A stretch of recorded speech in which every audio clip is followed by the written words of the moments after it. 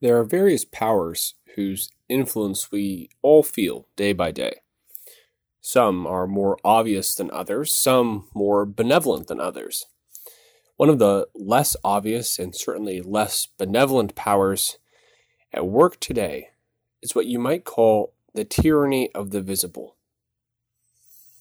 In a secularizing society such as our own, we struggle to comprehend how reality can include not just what meets the eye, what can be studied under a microscope, but what surpasses any earthly sight or even wild imagining.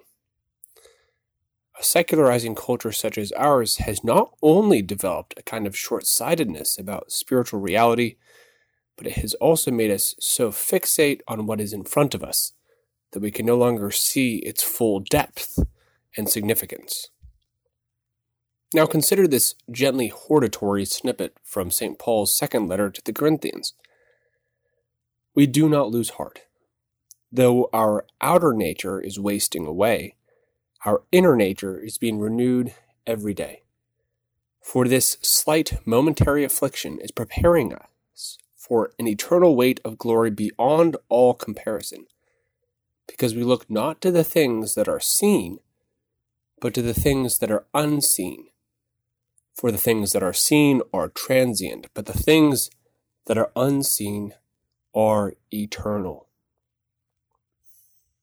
It is characteristic of the Christian vision of reality, according to St. Paul, that is anchored in the incarnation of the Word and shaped by faith, hope, and love, that one sees the visible world as a window into the invisible, that the seen is a bridge to the unseen, the transient and passing to the eternally firm and lasting.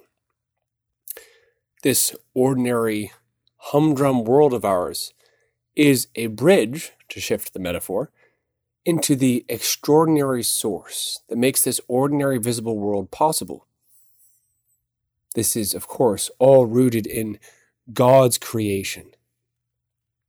In these final days of preparation for the solemn and joyous feast of Christmas, we can strive, by God's grace, to see in every visible and tangible aspect of our lives a window to the extraordinary love and truth that we yearn for, the love and truth that is God Himself, who calls us, through every concrete, particular, tangible, and visible aspect of our lives, ever further and ever deeper unto Himself.